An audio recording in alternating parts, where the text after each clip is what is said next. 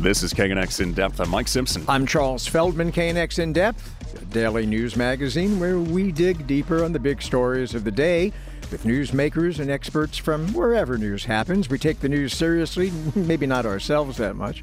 We cover everything from breaking news to the just plain interesting. KNX In Depth digs deep, asks the hard questions to bring you the facts you need to know. On the menu for today's show, the evidence continues to mount. If you want the best protection possible against the COVID Omicron variant, get your booster shot.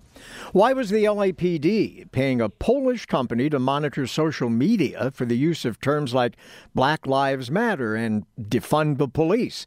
And LAUSD's new superintendent will be among the highest paid leaders of any major school district in the country. Is he worth it? The NBA, the NFL, the NHL, they're all undergoing a winter COVID surge. Players and coaches will ask what that means for the rest of us. The new Trump media company is marketing like crazy, even though it doesn't really have anything to show yet. And then at the end of the show, a friend of the show, author Michael Connelly, is back to talk about the dark hours. But we start with Omicron, the booster shots, and Dr. Gregory Poland, who directs the vaccine research group at the Mayo Clinic. Doctor, thanks for being back with us. You bet.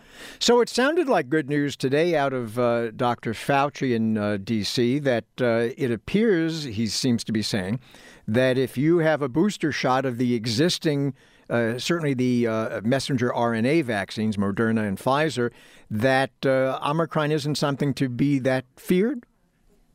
Well, maybe I wouldn't put it quite that way. So these are early data. We'll see how they hold up. But if you've had 2 previous doses of an mRNA vaccine, the efficacy against Omicron is down around 30 to 40%. Get that booster, and it looks like you're in the 70 to 90%. That's not 100%, but that's awfully good. And so that's the value and the reason that any of us that are involved in vaccinology are trying to tell people this is important to your health and the health of your family over these holidays. Get a booster. Okay. Do you think it ends up changing the definition of fully vaccinated someday? I mean, it was 2 and done, but now if 2 is not going to cut it with this around, and if it can really outcompete Delta, then 3 is what you're going to need. Yeah, I think you're right, is that we are going to be thinking about, for people with normal immune systems, that a 3-dose series is optimal. For people who are immunocompromised, it may well be 4 doses and possibly more. To be perfectly clear, when you were talking about the booster giving you that 70 to 90 spread, are you talking about against infection, symptomatic or otherwise, or are you talking about hospitalizations and possibly death? Yeah, we're talking about the more severe disease. So severe disease, hospitalization, death. When it comes to Omicron, if it is more mild, and we can hope that it continues to prove to be that way, do we really worry, being boosted people, about getting it? Or is it more of a, you know what, it's probably going to be something that you'll deal with for a few days, and then you take your 10 days out of the office, and it's unfortunate this happened to you, but you know what, you're going to come out the other side? Well, several things about that. Again, we tend to think black and white like a light switch. This is a rheostat. So the severity of disease is milder, but it's not 0. So there will be people who die, get hospitalized, who get long COVID, and whose lives are changed by Omicron. There'll be other people who will find out they were infected by chance, but had no symptoms, and everything in between. The early, and I want to stress that because these data are coming from South Africa, which is a very different epidemiologic context than the US. Those early data suggest that the disease spectrum tilts more toward the mild, but that could still mean more disease in the nation because the transmissibility and the number of cases will be so high. To be very, very clear, and I'll put myself out on the line here, I believe that by mid-January, we're going to have an explosion of COVID cases in the U.S. Okay, so now let's add to the mix someone who's boosted, and we expect that within the next few weeks we will probably have not one but maybe two antiviral pills, one courtesy of Merck, well, not courtesy because they're going to make a lot of money, and the other Pfizer. If you put all of that together, booster shots, the pills that we expect to have, how do you feel about the situation if indeed we are going into a January, as you and some others have said, by the way, where we may see a surge of cases? Yeah, it's a great question. The issue will be how fast and how broadly will those antivirals be available. It will take a while before they're broadly and easily available. Once they are, what that will have the tendency to do is scrunch more and more of the disease burden into the mild category. And we would hope we would see far less in the way of severe disease, hospitalizations, and deaths. Dr. Gregory Poland directs the Vaccine Research Group at the Mayo Clinic. Coming up, the LAPD paid a Polish communications firm to monitor social media for mentions of certain terms like Black Lives Matter and defund the police. Why?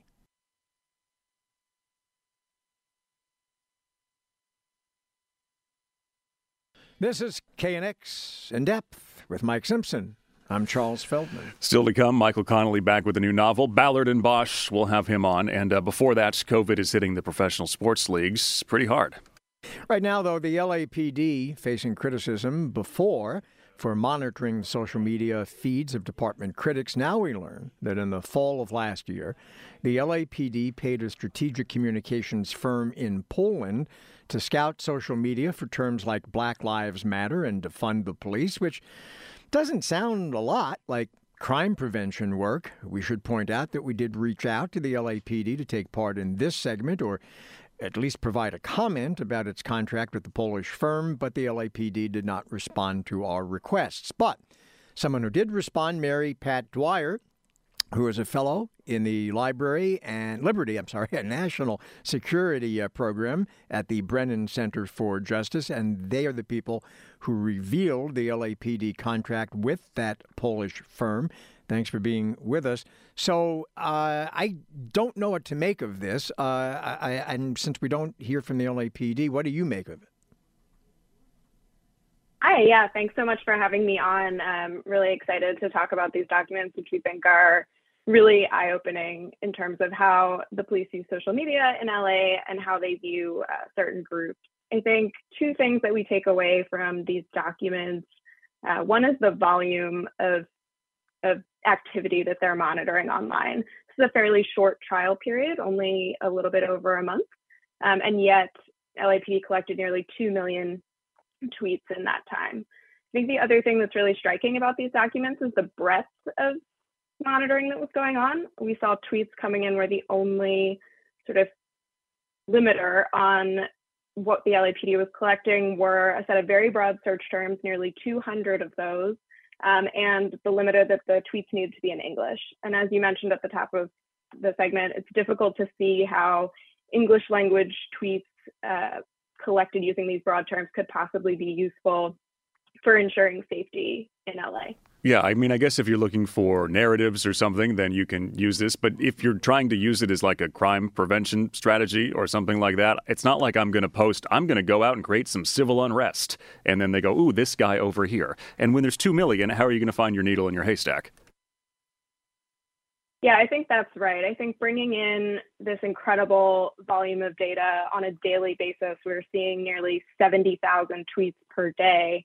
It's very unclear how it could be useful. And I think it's also important to point out within these search terms are concepts that the police really has no business monitoring online because they're simple expressions of speech and association that are protected by the First Amendment. People are permitted to say online that they have concerns about policing or that they want to participate in protests. And that in and of itself is not something that is a safety risk or that it is related to any criminal activity. Do you know how much money was spent on this and why this firm in Poland? I would presume there are domestic companies that could do the same thing. So this was a free trial, this particular trial that we released documents on today with the tool ABT Shield. But I think zooming out a little bit, going to maybe a 30,000 foot level, we've been working through documents we received from the LAPD for months now, and we see over and over again attempting to work with or working with various different companies. We've tracked, I believe, 10 companies that either the LAPD considered working with or did work with for a trial or for a longer period of time. So setting aside why it selected ABT Shield for this particular trial, we see that it's looking for these tools over and over again that do bring in this vast amount of data on these non-criminal topics. Mary Pat Dwyer, fellow in the Liberty and National Security Program, the Brennan Center for Justice. All right, from the LAPD to the LAUSD, the new superintendent will be very well compensated for running the second biggest school district in the country. Is he worth it?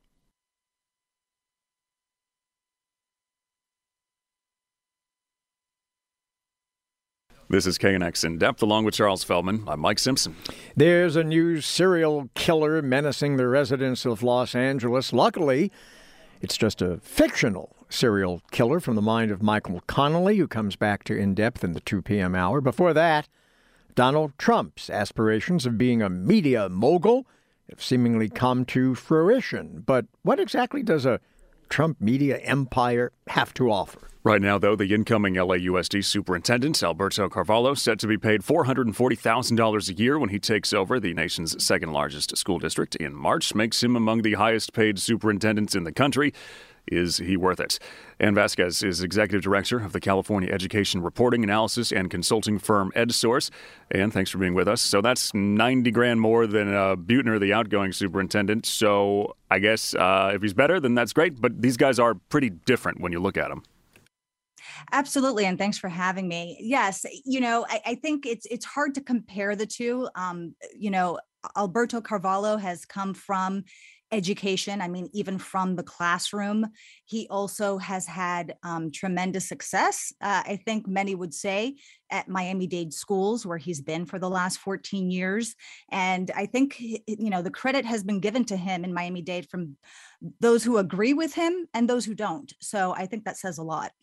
Okay, fair enough. But in the private world, private enterprise, very often the money for a CEO is pegged on performance, things like share prices of stock and things like that. What's the metric that ought to be used to decide if, say, after a year, he's worth the money they're paying him? Well, in the state of California, at least looking at last year's kind of metrics, the average salary for a district superintendent, a large district superintendent, was about $300,000. So Buettner was making above the average, which I think you could argue is the case for the state's largest school district and also the second largest in the country. Carvalho will be obviously making a lot more than that. In his contract and also in terms of guidelines that the LA Unified School Board has adopted over the last year, they're tying quite a bit, I think, to his performance. And they're being pretty specific in terms of what they need to be measured on in terms of performance evaluation when the time comes. Everything from fiscal responsibility and sustainability, graduation rates, student achievement. There's even a metric for parent and community engagement and transparency and accountability. So there's a lot, I think, that he needs to get accomplished in a very short amount of time. So we're sure this is not just some situation where if he gets here and it doesn't work out, okay, write out the 4-year contract at $440 a year and then get a new guy? Well, I will say there's been a lot of turnover in LA Unified. This is the 6th permanent superintendent in about 20 years.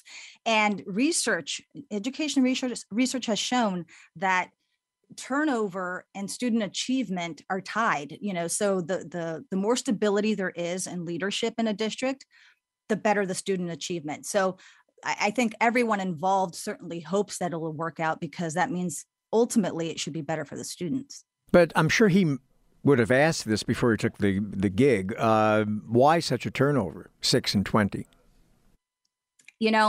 Depending on whom you ask, you're going to probably get a different answer. I think when you're talking about a district the size of LA Unified, we're talking about they educate 1 in 10 public school students in California. About 500,000 students. They've, in terms of the number of schools, in terms of just the sheer geography of LA Unified, it's a high needs district in terms of, low income, in terms of students with disabilities and just challenges. So there's a lot of issues that are complex and nuanced, and it's not easy, I think, for a leader to take on all of those challenges. And then now you add to it a pandemic that not only has impacted student achievement and kind of increased the learning gaps that already existed, but you add in the issue of mental health, which is absolutely a concern among students today. It's a challenge. And the school board in LA Unified is a strong school board. They each oversee a specific geographic region of the district, while obviously keeping the whole district in mind. And that setup in and of itself probably contributes, to the challenges, at least the ability to kind of manage a district as well as manage the size of it. It's a tall order. Ann Vasquez, Executive Director, the California Education Reporting, Analysis, and Consulting firm EdSource. Well, still ahead, Michael Connelly is going to be back with us. We're going to talk about all the things that are coming out of his creative mind.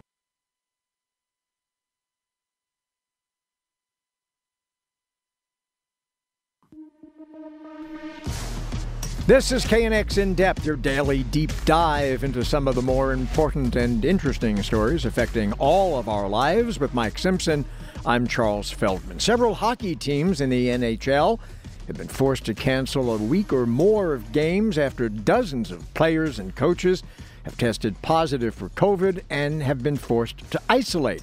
Earlier this week, the NBA team, the Brooklyn Nets, played a game with the minimum 8 players because everyone else on the team had COVID. For professional sports teams, the COVID winter surge has arrived. NFL heavily impacted. The Rams, LA Rams, 13 players in the league's COVID protocols. They've added a couple each day as we've gone through the last few days. Dr. Zachary Binney, epidemiologist, professor of data sciences at Emory University. He's done health consulting for the NFL, MLB, NBA, and NCAA. Doctor, thanks for being with us. So what do you think this is? Is it the close contact? Is it the being together, the playing the sports? Or is it, these guys are getting tested a lot? Yeah, it's a great question. I think it's probably a combination of a couple of things. So we know that COVID doesn't spread very well outdoors, but when you're on a sports team, you're not just spending time on the football field or the soccer pitch outside. You're spending time in meeting rooms, in cafeterias, in weight rooms, in training rooms, and medical care. And a lot of that time so far this season has been unmasked if you're vaccinated.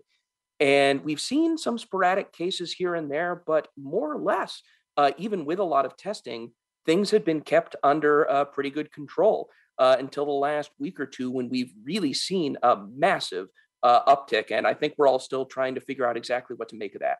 I was going to ask, do we know if it's because of the waning efficacy of vaccines? Is it because they're not boosted? Is it because of the Omicron variant, or all three? Fantastic question. First of all, I would encourage everyone who is eligible, which is pretty much everyone who is 4 or 6 months out from their vaccine, to get boosted. I did. My entire family has. So I would recommend that to anybody. I don't think what we're seeing in sports is due primarily to waning vaccine efficacy, because that would have been a little more gradual. We've seen a very sudden spike, especially in the NFL over the last week or so. Omicron is a little more plausible for that. It's still, our best data is that it's still fairly rare in the US, but that data could be a little bit behind. And if you got even 1 or 2 Omicron cases into, say, the LA Rams and the Cleveland Browns, with what we know about Omicron's transmissibility, it could have certainly spread through those organizations very quickly and resulted in a lot more Omicron cases than you might think, given the rarity in the U.S. in general. So what do these teams do past what they're already doing? I guess you can encourage boosters, right? Or you can go to these different kind of tiers and levels, and they say, okay, now more masking or more distancing, or you guys are, you're on the list and you're not playing for a while. But at a certain point, you got to start to worry in some of these where you can field your star players, or, the NBA's got Christmas games. And that's the big thing. If you can't get people out there, what are you going to do?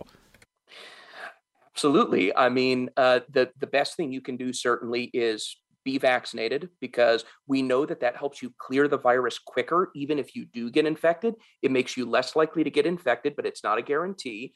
It makes you much less likely to be hospitalized or suffer severe illness. A very, very high percentage of the people who are very sick are sick because they are unvaccinated. Okay. So certainly we want you to get vaccinated. We want you to get boosted. Doing this testing and identifying cases and situations quickly before they can balloon out of control is good, because you can isolate the people who are sick with frequent testing, and then hopefully avoid mostly these situations that you're seeing, for example, for the Rams. The NFL has already sprung into action and put, I think, 7 teams so far under what they call their enhanced protocols. So that's going back to masks indoors, more virtual meetings, moving as many things outside where it's harder to transmit the virus as you can. These are all great steps that were proven last year when there was no Omicron variant, but there were also no vaccines, to do a very good job at keeping COVID under control. So I hope other leagues will take similar steps, springing into action when you see a small number of cases, to hopefully mostly avoid any huge outbreaks and huge disruptions. Though I know we've already seen some games canceled in the NBA and the NHL. The NFL, playing only once per week, has a little more ability to get guys back even after they test positive. Dr. Zachary Binney, epidemiologist, professor of data sciences, Emory University, has consulted for the NFL, the MLB, the NBA, the NCAA. All those letters. Yes. And KNX. Those are some good letters. Yes. Donald Trump, you remember him, his new media company, valued at $10 billion, which is really interesting because it doesn't do anything yet. When we come back.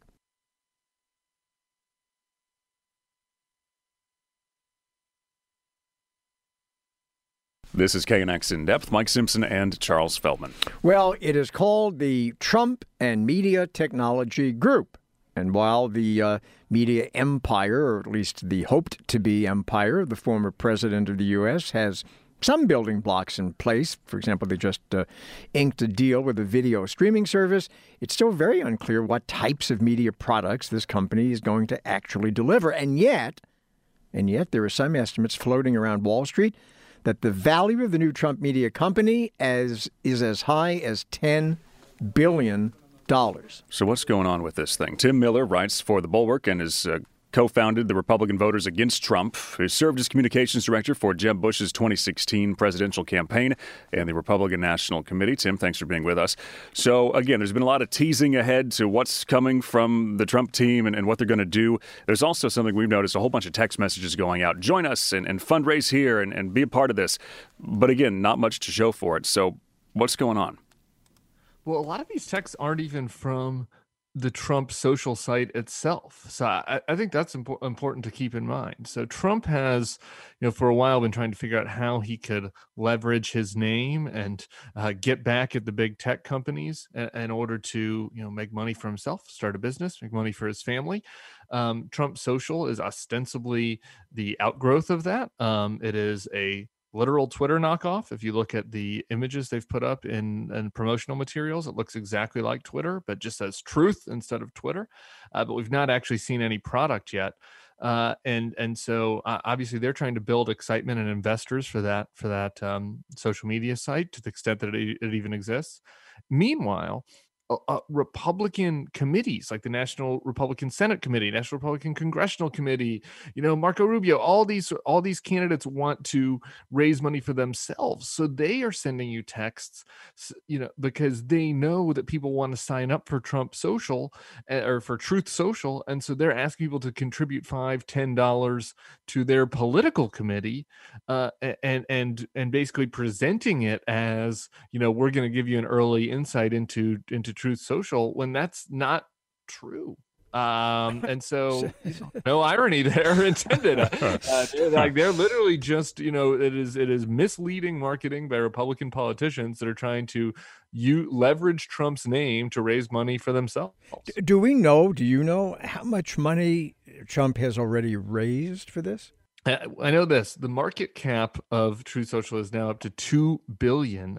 It's not Truth Social itself. There's actually, without getting too into the weeds, there's an SPAC, a SPAC DWAC, that is the holding company for Truth Social, their stock has gone from 10 to, I haven't checked today, but 10 to, in the 40, 50 range since they announced this, and giving it a market cap of $2 billion. Not all that has gone into Trump's pocket. A lot of that's gone into the pockets of investors.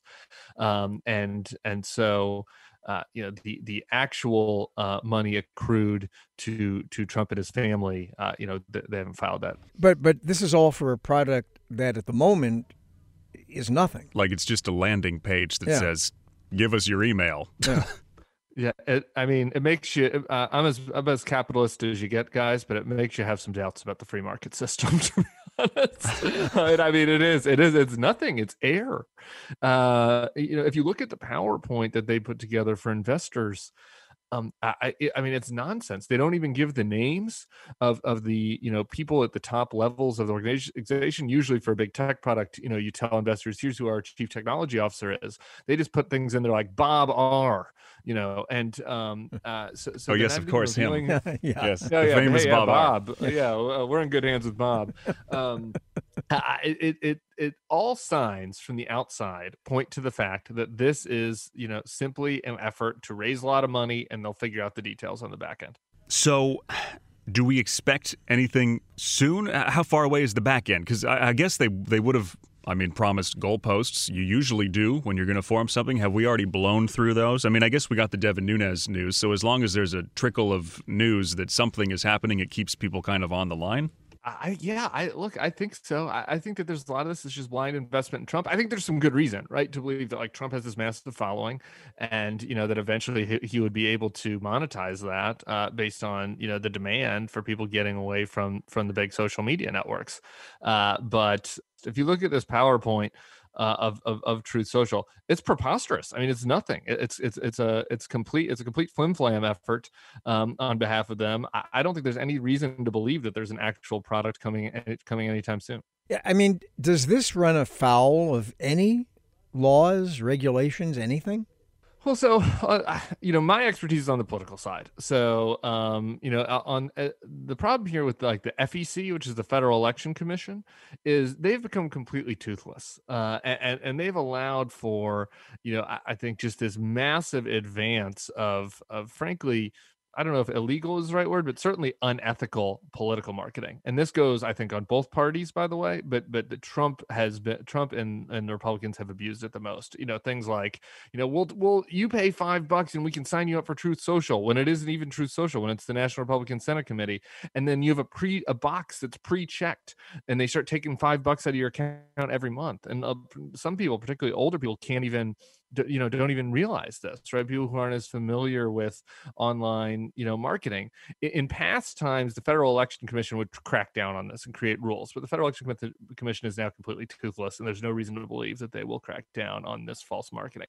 The SEC is a different animal, and that is, whether Trump and Truth Social and DWAC have advanced any untrue information in their financial filings for the SPAC and for the stock. There is certainly legal risk there.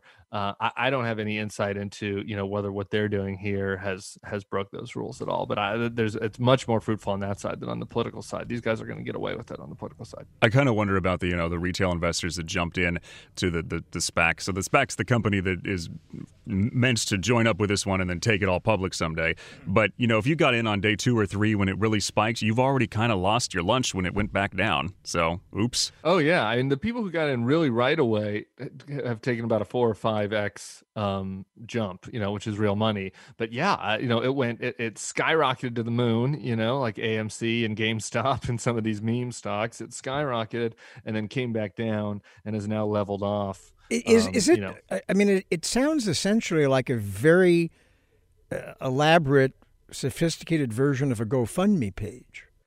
and obviously there's been, people that have abused that. This sort of like notion of, hey, I'm going to start I'm going to fund a movie, right? And if you guys pitch in $10, then I'll give you a T-shirt, right? From signed by the actors, right?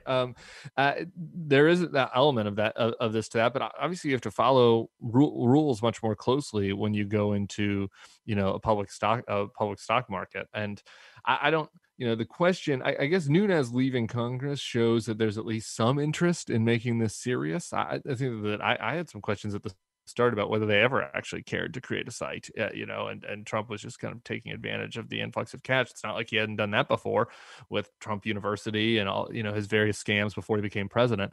But it seems like they're trying to build an actual product here. So in some ways it has some similarities to that, to what you're talking about, but there's a level of seriousness with it that changes once you get into, publicly traded stocks. Tim Miller writes for The Bulwark, co-founded the Republican Voters Against Trump. More in depth, another half an hour. Michael Connelly. Yes, coming back to the show. We'll hear from him in just a little bit.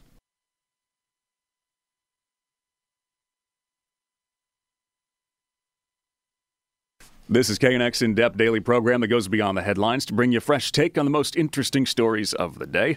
I'm Mike Simpson. And I'm Charles Feldman. Journalist turned novelist Michael Connelly has been fascinating readers for decades with stories of the relentless detective Harry Bosch and his quest for justice on behalf of murder victims.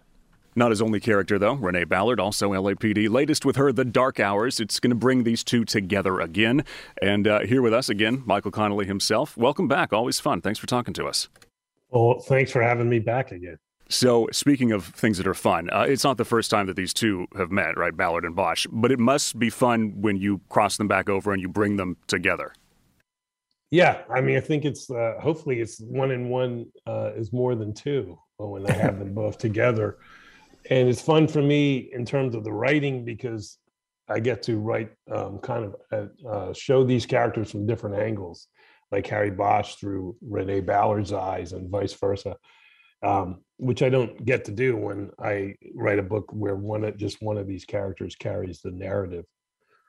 Do you get surprised as a writer how these two main characters end up interacting, or do you know pretty much going into it, this is how they are going to, have a conversation, for example? Well, surprise might be too strong a word, but I don't outline my books. And so what I write, comes to me on that day, on that given day, that I'm doing that writing. And so it's not as planned as it possibly looks, but then again, it is a world that I'm controlling, so it's hard to end up being surprised by anything. Yeah, I mean, I guess, do you go in knowing if someone's going to like someone else or not, or do they kind of just feel it out themselves? Because these are all people floating around in your head. Yeah, I mean, I think there's a little bit. It's funny. I'm writing a book that I would call almost a direct sequel to this book, and they're kind of at odds in the new book because of something that happens in the book we're talking about. Which I don't want to spoil, so I won't get into it. But yeah, I mean, you can tell us. Oh, yeah, tell us. We won't tell anyone. Yeah, just tell us. Just between us. Yeah.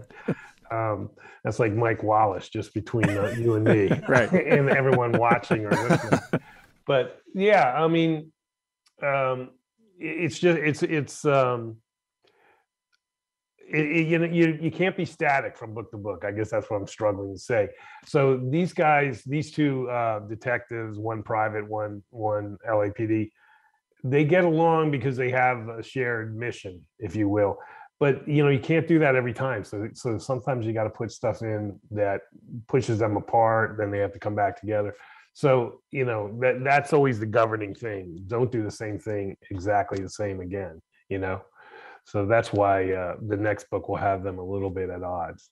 I think the last time you were on, we asked you, because it was not quite the beginning of the pandemic, but I think we were kind of, we didn't know if we were in the middle of it or not, because here we are 2 years into it, right? No one has any idea. No, but I think we did ask you at the time if that had an impact on your writing. I'm curious if it has an impact on your storylines. Do you incorporate the pandemic into it?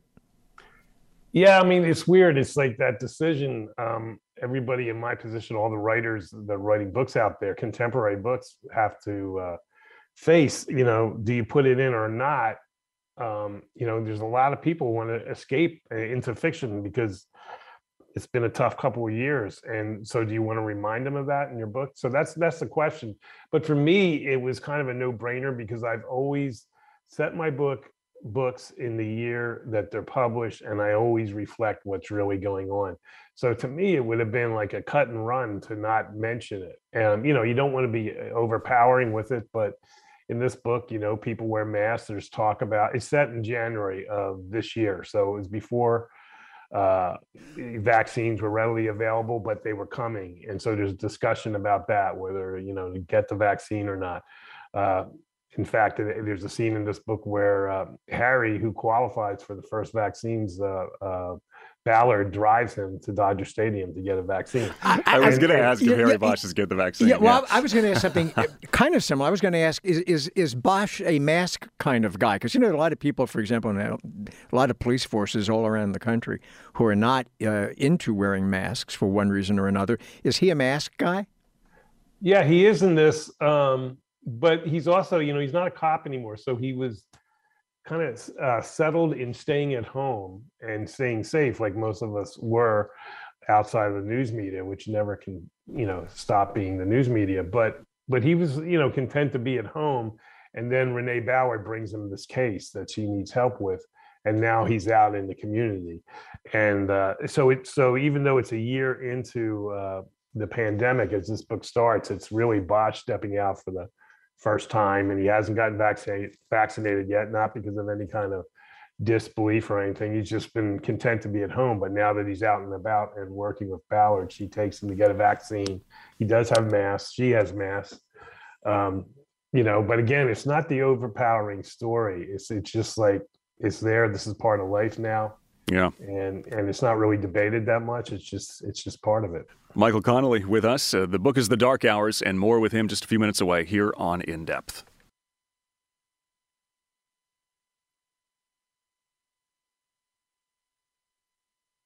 And welcome back to KNX In Depth with Mike Simpson. I'm Charles Feldman, and still with us is author Michael Connelly. His new book, The Dark Hours. It's a Bosch ballad book. I like saying that. Bosch ballad. Ballard book. and Bosch. Bosch and Ballard. Bosch, yeah.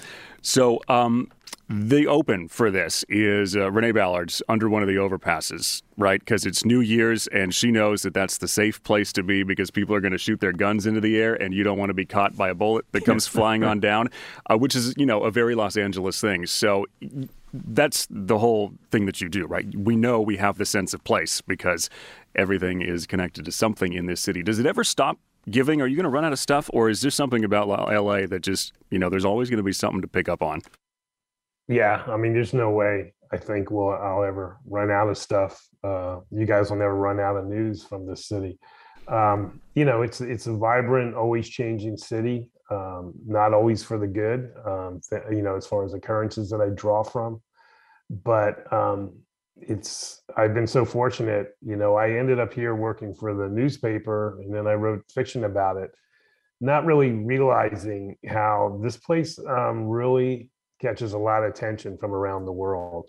And, because I think a lot of people feel that trends, whether good or bad, it will start in LA and then they'll kind of move around the world. So people pay attention to this city. I didn't know that as I was writing these first books, but, then I started, selling books all around the world. And then I did realize, but Los Angeles has really been a gift that keeps giving to me, and I don't see that ending. I have to work for it. I go out and I talk to people and I observe things and so forth. So it's not like I sit at my desk and it all comes to me, but it is there, and there's a lot to mine. The TV show, I just actually recently finished the last season of Bosch, but there's a offspring of that coming to TV. What can you tell us about that, and when are we going to see it? The show's called Bosch Legacy, and it kind of follows a track that's in the books. About 10 years ago, Bosch quit the LAPD and kind of struck out on his own. He does take some cases as a private eye, but he also just follows up on cases he couldn't solve and things that bother him. He sticks his nose in. And so the new show is Bosch Without a Badge. It also focuses on two other characters, his daughter, Maddie is now a police officer. We the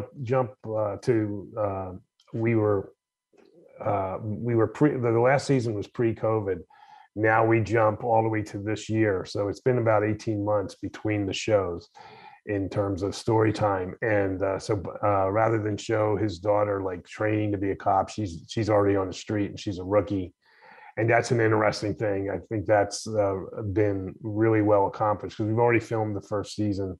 It'll probably come out, my guess is, March or April, kind of keeping the same cycle we had with the first show. And then the third character that we spend a lot of time with is the lawyer, Money Chandler, played by Mimi Rogers. So it's kind of like a three-hander. Yeah, great character. So good. Great character. Yeah, it's been fun. And, it spread the storytelling out a lot. I mean, they're intertwined in cases, so it's not like three separate stories. But we spend more time than we have in the past with Bosch's daughter and with his sometime adversary, Money Chandler. How does he feel about Maddie being a cop? Because, when she told him first that she was going to go in the recruitment program, the question was like, are you sure, right? Yeah, I think he was directing that question to himself. Are you sure that you want your daughter doing this after what you've gone through? And so he's there as kind of like the fatherly wisdom. But, there's a scene in the new show where, Bosch is actually listening to KNX radio and they're reporting an officer shot in Hollywood. And that's all. They don't have the name of the officer yet. And Bosch just freaks out because it could be his daughter. So he goes through a lot of what probably any parent does whose child becomes a police officer and chooses to serve the community in that way. But he knows a lot more about what the risks are. So he's a nervous guy in this new season. In your next book, you're going to have to move us to FM. Yeah, From do that. Change the frequency, right? I have a question. Whenever I go, and I do fairly often hiking up in the Hollywood Hills, I always see the house that for those people who have watched the Bosch TV show, is the house he lives in the program. Does anybody actually live in that house? It's a great house. Yeah, I mean, but it's somebody who lives in New York and has a business out here in Los Angeles. So it's only a 2-bedroom house, and it's actually very small with big windows. So the whole city is basically brought into the house. But it's a tiny little house on the hill that is better than a hotel room for this person. And so that allows us to kind of say to him, this is when we need it. Can you do your business or your LA business at other times? And so we have a good relationship and a really good access to that house as far as using it, but it's a real pain to film up there because there's no place to park trucks and all that kind of stuff. I was going to ask if it's all filmed in the house or if some of it is done on a set. The Maddie's bedroom is a set. That's about it. The living room and obviously the view and the back deck, that's all. We use the real place, and we have to ferry people up in vans and equipment because there's just no place to put a lot of stuff. And then when COVID hit, and we used to pack like 12 people into a van to take them up. Now you can take a maximum of 4.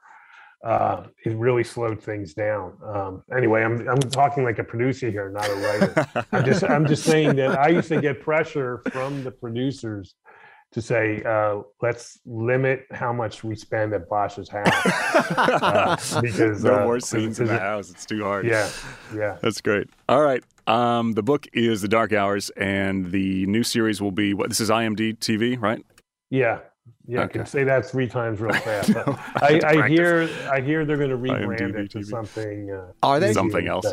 Yeah. All right. So 2022 for that. Michael Connelly, thanks for coming back on the show. Thanks for having me. That's In Depth for today. We'll be back tomorrow. It's a great house. That house is great. It's a great house. Yeah, not a bad life for whoever owns that thing, too. No. All right. We'll see you tomorrow, 1 p.m.